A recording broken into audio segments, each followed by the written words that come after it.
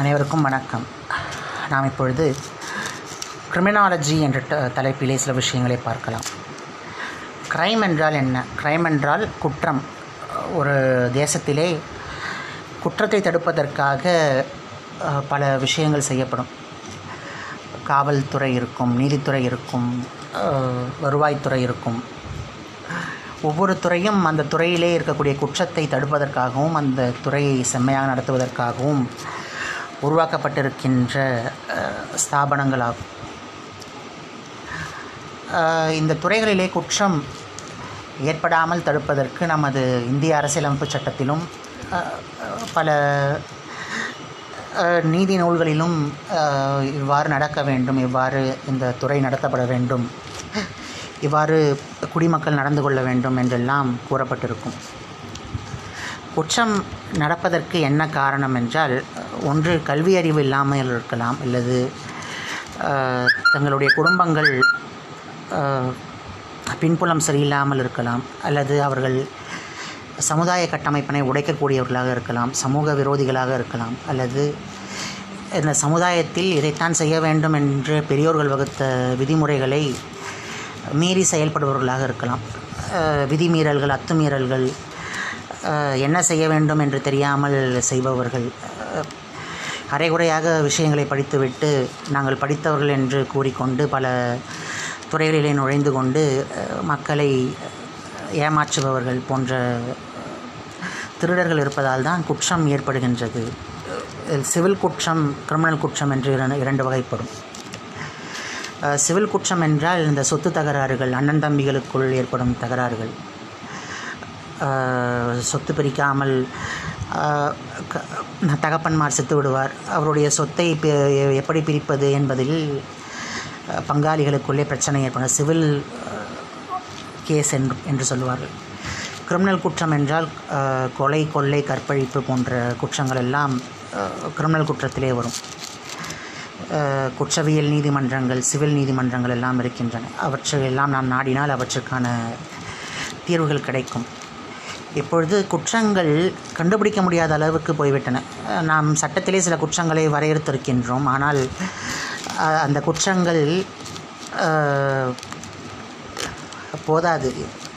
மிகவும் நூதனமான முறையிலே மக்களை சுரண்டுவதற்கும் திருடுவதற்கும் தற்போது உள்ள புதிய திருடர்கள், இளைய தலைமுறையை சேர்ந்த திருடர்கள் எல்லாம் உருவாகி இருக்கிறார்கள்.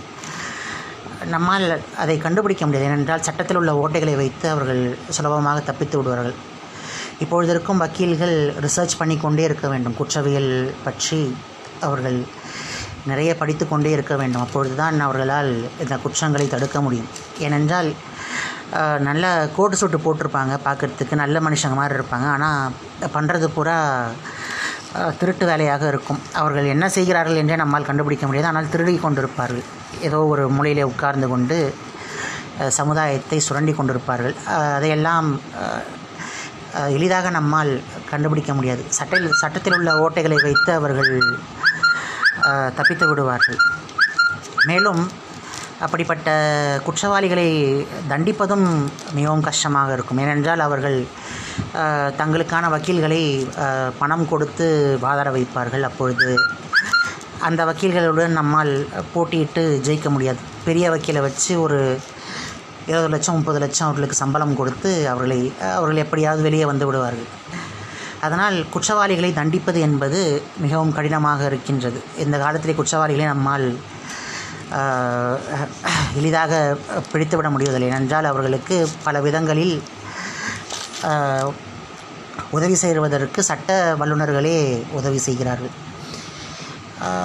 நாம் குற்றங்களை முழுவதுமாக தடுக்க வேண்டும் என்றால் ஒரு விஷயத்தை நாம் ஞாபகம் வைத்துக் கொள்ள வேண்டும். இது நக்கீரர் பிறந்த நாடு. நக்கீரர் சிவபெருமானை பார்த்து, நீரே முக்கண் முதல்வராக இருப்பினும், நீரே எம்மை படைத்தவராக இருப்பினும், நெற்றிக்கண் திறப்பினும் குற்றம் குற்றமே என்று இறைவனையே பார்த்து சொன்னவர் நக்கீர பெருமான். அதாவது ஒரு தவறு செய்தால், அதை தெரிந்து செய்தால், அதை தேவனென்றாலும் விடமாட்டேன் என்று சொல்லக்கூடிய தலைவர்கள் வாழ்ந்த நாடு நம்முடைய நாடு. அதனால் குற்றத்தை நாம் முழுவதுமாக ஒடுக்க வேண்டுமென்றால் நாம் முதலில் ஒரு தெளிவான பார்வையோடு பார்க்க வேண்டும். ஒருவேளை நம்முடைய கண்களிலே அழுக்கு இருந்தால் அந்த அழுக்கு நமக்கும் தெரியாது. நம்முடைய பார்வையிலே தெளிவு இருக்க வேண்டும். நாம் சுத்தமான வாழ்க்கையை வாழ்ந்திருக்க வேண்டும். அந்த குற்றத்தினால் ஏற்படும் தண்டனையை அறிந்து அந்த குற்றத்தை நாம் செய்யாமல் இருக்க வேண்டும். மேலும் அந்த குற்றவாளி எப்படிப்பட்ட குற்றத்தை செய்ய முடியும், அதாவது ஒரு மனிதனால் எப்படிப்பட்ட குற்றத்தை எல்லாம் செய்ய முடியும் என்பதையெல்லாம் நாம் முன்கூட்டியே கணக்கிட வேண்டும்.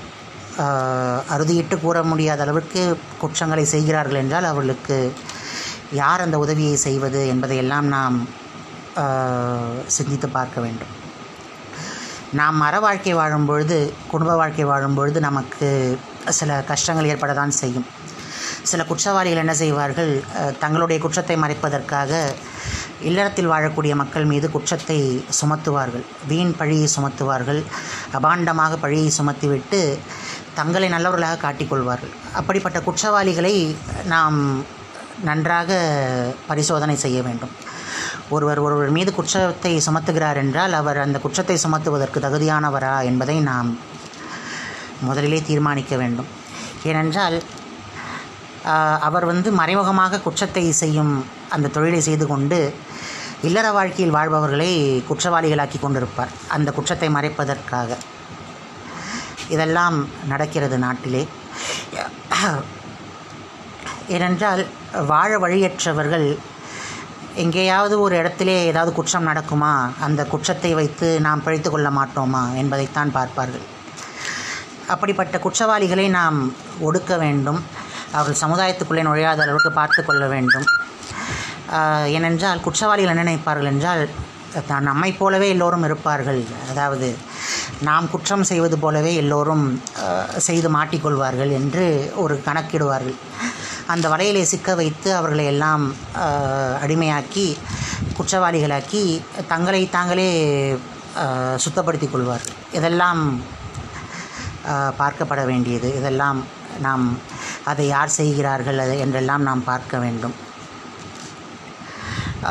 சில விஷயங்கள் எல்லாம் இருக்கின்றது. அதாவது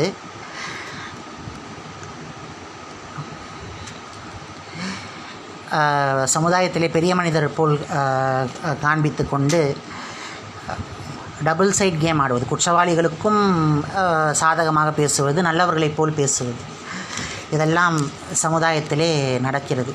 பெரிய மனிதராக ஒருவர் பேசுகிறார் என்றால் அவர் உண்மையாகவே பெரிய மனிதரா என்று பார்க்க வேண்டும். சிலரெல்லாம் பெரிய மனிதர் வேஷம் போட்டுக்கொண்டு குற்றவாளிகளுக்கு சாதகமாக பேசி நல்லவர்களுடைய வாழ்க்கையை கெடுப்பார்கள்.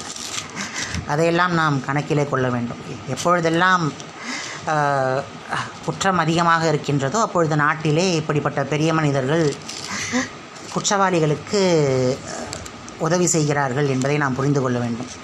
அப்படிப்பட்ட பெரிய மனிதர்களை நாம் தகுதி நீக்கம் செய்து அவர்களை சிறையில் அடைக்க வேண்டும் என்பதை நாம் புரிந்து கொள்ள வேண்டும். காவல்துறையினர் இதையெல்லாம் கண்காணிக்க வேண்டும். எப்பொழுதெல்லாம் நாட்டிலே குற்றங்கள் அதிகமாகிறதோ, நல்லவர்களுக்கு ஆபத்து ஏற்படுகின்றதோ அப்பொழுதெல்லாம் யாரோ ஒரு பெரிய மனிதன் குற்றவாளிகளுக்கு துணை செய்கின்றான், காவல்துறையினர் தங்களுடைய பலத்தை இழந்து விட்டார்கள் என்றுதான் அர்த்தம். காவல்துறையினர் அந்த பகுதியில் இருக்கக்கூடிய மக்களினுடைய வாழ்க்கைக்கும் வாழ்வாதாரத்திற்கும் அமைதிக்கும் பொதுநலனுக்கும் எந்த ஒரு தீங்கும் ஏற்படாமல் காப்பாற்ற வேண்டும். காவல்துறையினரை முழுவதுமாக நம்பும் அளவிற்கு அவர்கள் செயல்பட வேண்டும். இவ்வாறு சட்டம் ஒழுங்கு சீர்குலையும் பொழுதுதான் நாம் அங்கே என்ன பிரச்சனை இருக்கிறது என்று நாம் பார்க்கின்றோம். குற்றவாளிகள் எல்லாம் ஒரு கணக்கு போடுவார்கள். அதாவது எல்லா மனிதரையும் சிக்க வைத்து விடலாம், எல்லா மனிதரும் நம்மை போலவே குற்றம் செய்வார்கள், எல்லா மனிதர்களும் காம இச்சைகளுக்கு உட்படுத்தி அவர்களை குற்றம் செய்ய தூண்டிவிடலாம் என்று கிரிமினல்ஸ் எல்லாம் நினைப்பார்கள். ஆனால் அது நடக்காது. ஏனென்றால் இல்லற வாழ்க்கை வாழும் பொழுது இவையெல்லாம் நமக்கு ஒரு ஹிண்ட்ரன்ஸ் என்று சொல்லுவார்கள். ஒரு தடைக்கல்லாக இருந்தாலும் அவற்றிலிருந்து நாம் பாடம் கற்றுக்கொள்கின்றோம். இந்த குற்றவாளி இந்த தவறைத்தான் செய்வான், இந்த குற்றவாளி இந்த மோசமான வேலையைத்தான் செய்வான், இவன் கற்பழிப்பு செய்வான், இவன் கொலைகாரன், இவன் இதையெல்லாம் செய்யக்கூடிய ஒரு தீவிரவாதி என்றெல்லாம் நாம் முடிவு கட்டுகின்றோம். அதையெல்லாம் நாம் குடும்ப வாழ்க்கையில், இல்லற வாழ்க்கையிலே வாழும்பொழுது இதையெல்லாம் நாம் அறிந்து நடக்கின்றோம். மேலும் அந்த குற்றவாளிக்கு எந்த ஒரு சின்ன ஒரு உபகரணமும் கையிலே கிடைக்காமல் நாம் பார்த்து கொள்ள வேண்டும். பல்லை பிடுங்குவது போன்று அந்த குற்றவாளி கையில் இருக்கும் ஆயுதங்களை எல்லாம் பிடுங்கி அவனை நிர்மூலமாக்கி அவனை சிறையில் அடைக்க வேண்டும். அவன் கையிலே ஒரு சிறிய ஒரு உபகரணம் கூட கிடைக்கக்கூடாது. அவன் குற்றம் செய்ய, ஏனென்றால் அந்த உபகரணத்தை வைத்து அவன் குற்றம்தான் செய்வானே தவிர அவன் நல்லது செய்ய மாட்டான். அவன் குற்றம் நிரூபிக்கப்பட்டிருந்தால் அவனுக்கு தகுந்த தண்டனையை வழங்கி அவனை மீண்டும் அந்த குற்றத்தை செய்யாத அளவிற்கு அவனை முடக்க வேண்டும் என்று நாம் முடிவில் கொள்ள வேண்டும். குற்றவாளிகள் நல்லவர்களை முடக்காமல் பார்த்து கொள்ள வேண்டும். குற்றவாளிகளுக்கு பவர் வராமல் பார்த்து கொள்ள வேண்டும். குற்றவாளி எப்பொழுதும் சமுதாயத்தில் இருக்கக்கூடிய சிவிலியன்ஸ், அதாவது நல்லவர்கள், சாதாரணமான வாழ்க்கை வாழக்கூடியவர்களுக்கு எந்த ஒரு தீங்கும் ஏற்படுத்தாமல் நாம் பார்த்து கொள்ள வேண்டும். குற்றவாளிக்கு எந்த ஒரு பவரும் வந்துவிடக்கூடாது. அதிலே நாம் மிகவும் ஜாக்கிரதையாக இருக்க வேண்டும். குற்றவாளியை மிகவும் கீழான நிலையிலே வைத்து அவனை காலிலே போட்டு நசுக்க வேண்டும் என்று நான் கேட்டுக்கொள்கின்றேன். அதாவது இரும்பு கரம் கொண்டு ஒடுக்க வேண்டும் என்று சொல்வது போல் அவனை மீண்டும் எழாமல் அவனை தண்டிக்க வேண்டும் என்று நான் கேட்டுக்கொள்கின்றேன். குற்றவாளிகள் இப்பொழுது படித்துவிட்டு குற்றம் செய்கிறார்கள். படித்துவிட்டு மிகப்பெரிய வேலையில் இருப்பது போல் காண்பித்து நாட்டையே சுரண்டுகிறார்கள். மக்களை தவறாக வழிநடத்துகிறார்கள். அவர்களுக்கான பேச்சுரிமை, வாகன உரிமைகள், லைசன்ஸ் போன்றவற்றை எல்லாம் நாம் பறிமுதல் செய்து அவர்கள் மீண்டும் அந்த சமுதாயத்தில் சுதந்திரமாக நடமாட முடியாத அளவுக்கு நாம் செய்ய வேண்டும். குற்றவாளிகளை எந்த அளவுக்கு நாம் ஒடுக்குகிறோமோ அந்த அளவுக்கு நல்லவர்களுக்கு நாம் வாழ்வளிக்கிறோம், சிவிலியன்ஸுக்கு நாம் வாழ்வளிக்கிறோம் என்று நாம் புரிந்து கொள்ள வேண்டும். இது ஒவ்வொரு நாட்டிலுமே நடக்கும்.